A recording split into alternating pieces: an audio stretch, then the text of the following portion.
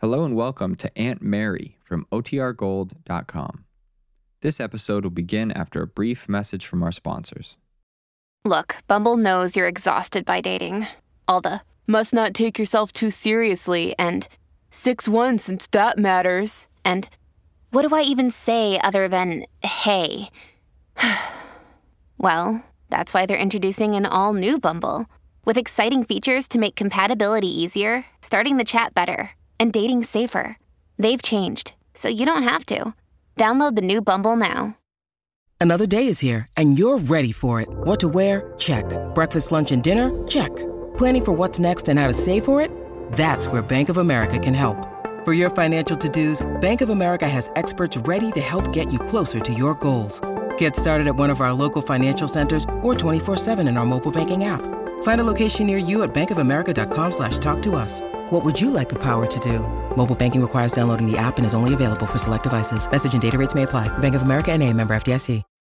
When you need mealtime inspiration, it's worth shopping Kroger, where you'll find over 30,000 mouth-watering choices that excite your inner foodie. And no matter what tasty choice you make, you'll enjoy our everyday low prices, plus extra ways to save, like digital coupons worth over $600 each week. You can also save up to $1 off per gallon at the pump with fuel points. More savings and more inspiring flavors make shopping Kroger worth it every time. Kroger, fresh for everyone. Fuel restrictions apply.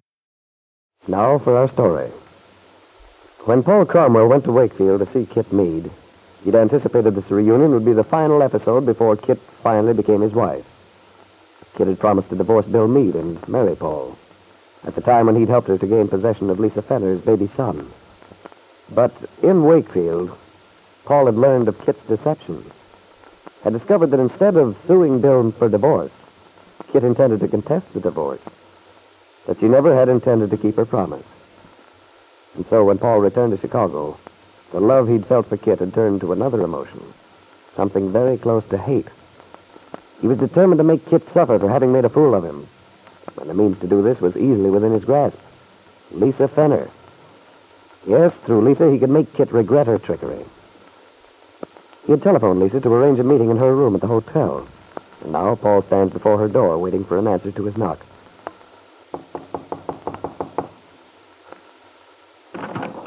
Hello, Lisa. Oh, come in, darling. Oh, I hope you'll forgive my being in this house coat. I've been resting. Quite all right, Lisa. Well, Paul, was your trip to Wakefield successful? You look rather tired. Successful? Yes, I suppose it was.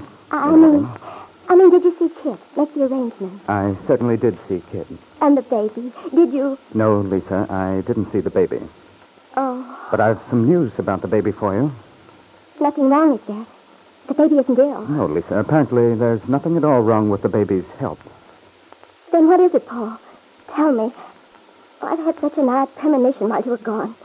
A feeling that something had gone wrong. Well, your premonition wasn't too far off. Oh, Paul, please, don't torture me. If anything happened to the baby, I couldn't stand Now, don't get excited, Lisa. The baby's all right. I'll tell you everything. But it's rather a long story, and I'm afraid it may be something of a shock to you. However, it's time you knew it. Now, please try not to become hysterical. Oh, yes, Paul, yes.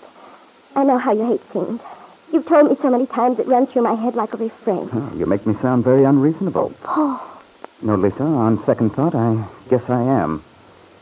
However, you won't have to suffer from it much longer. What do you mean by that, Paul? I mean, my dear, that I've treated you very shabbily. And I think when you know just how much of a scoundrel I've been, you'll consider yourself well rid of me. Rid of you? Paul, I don't understand. You will, in a moment. It's not a pretty story I'm going to tell you, but it's too late now for beating around the bush, so I'm going to give it to you straight. Please do, Paul, whatever it is. Lisa, I've been dishonest with you. I've lied to you. Oh, Paul. I don't love you. I've never had the least intention of marrying you. Paul, you don't mean that. How could you say the things you said, the plans we Just made? so many lies. They were all part of a deception, nothing but pretense. But why, Paul? Was it Kit? Yes, Lisa. I should have known. I think I did in my heart. Yes, it was Kit all the time. Yes, Lisa. And was is right. What? It's not Kit anymore. But then I don't understand. You mean you're not in love with Kit? That's not the reason. Lisa, Kit and I had a pact. We made a bargain. She promised to do something for me if I did something for her. Yes, Paul? But the catch is, Kit didn't keep her promise. Oh, I kept mine, but I'm breaking it now. Paul. Was I part of this pact? Frankly, Lisa, my job was to help Kit get possession of your baby and to pretend to you that you and I would be married later. I was to keep you contented until the baby was legally Kit's. Oh, Paul. And all these months you've let me think. I know. It was a miserable thing to do. I won't make it worse by asking your forgiveness. To think that when Kit lost her own child, I felt responsible. Thought it was my fault that she went out that night after I'd made the scene. Accused her of wanting you. When all the time I was right. Kit did want you. That's the ironic part of this whole mess. Because Kit didn't want me. Then Kit what? wanted only one thing, your child. That was where I was taken in. I thought she wanted me, too. Oh. It's all so ugly. Broken promises, lies, deceit. Paul, what was the promise Kit made to you, the promise she broke? Kit promised to divorce her husband, Bill Meade. Promised she'd come to me if I helped her get your baby. Now I find out instead of trying to get the divorce from Meade, she's contesting it. In other words, she's played the same trick on me which I intended to play on you. I suppose I ought to hate you, Paul, but I don't. I just feel dead, numb. Except for my baby. Paul, I've got to have him back. Of course you do. You should. That youngster at present is the center of the dispute between Kit and her husband. Naturally, he thinks the baby's his own. He wants custody of it. And Kit refuses to give up. Paul, are you sure the baby is well taken care of? Help me. Oh, yes. As to that, there's nothing to fear at the moment. I understand Kit's father, Ben Calvert, brought a trained nurse from Chicago to take care of them.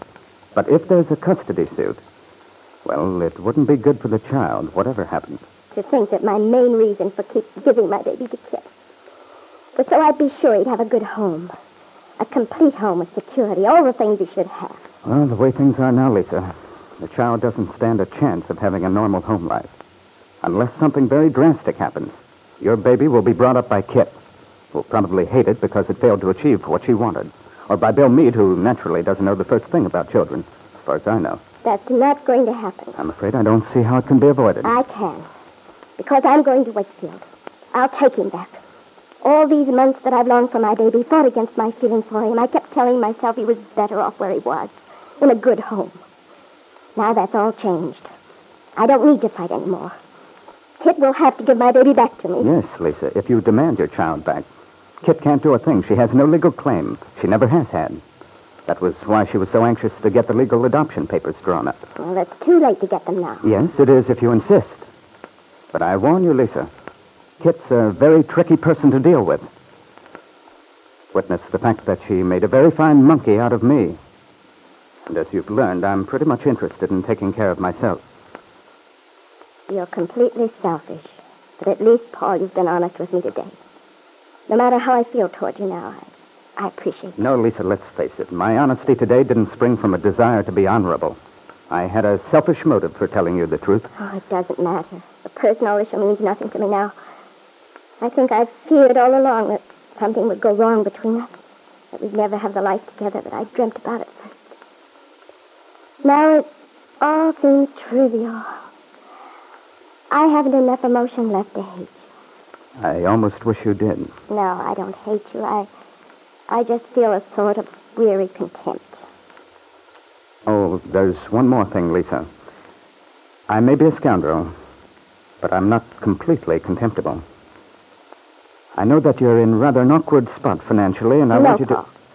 No, I don't want anything from you. Now, Lisa, be sensible. I've never had any intention of leaving you stranded or helpless. I'll manage somehow. I understand your feeling, but after all, your main consideration, as you've said, is your child. To recover your baby. the only thing that matters to me. Well, then don't you see, Lisa? You'll need money. Money to live on in the meanwhile, and to establish, to care for the baby properly. Here, Lisa. Remember, it's not for yourself. It's for your child. When you recover him from Kit. Paul Cromwell slipped the check into the pocket of Lisa's housecoat. And at Lisa's quick motion, as if she intended to thrust the paper back at him, he rose quickly and went out. Lisa sat motionless a moment. She didn't want his money, hated the thought of accepting it under the circumstances. But then she thought, what Paul said is true. I do need money for my child. Because whatever happens, I'm going to get my baby back. I must.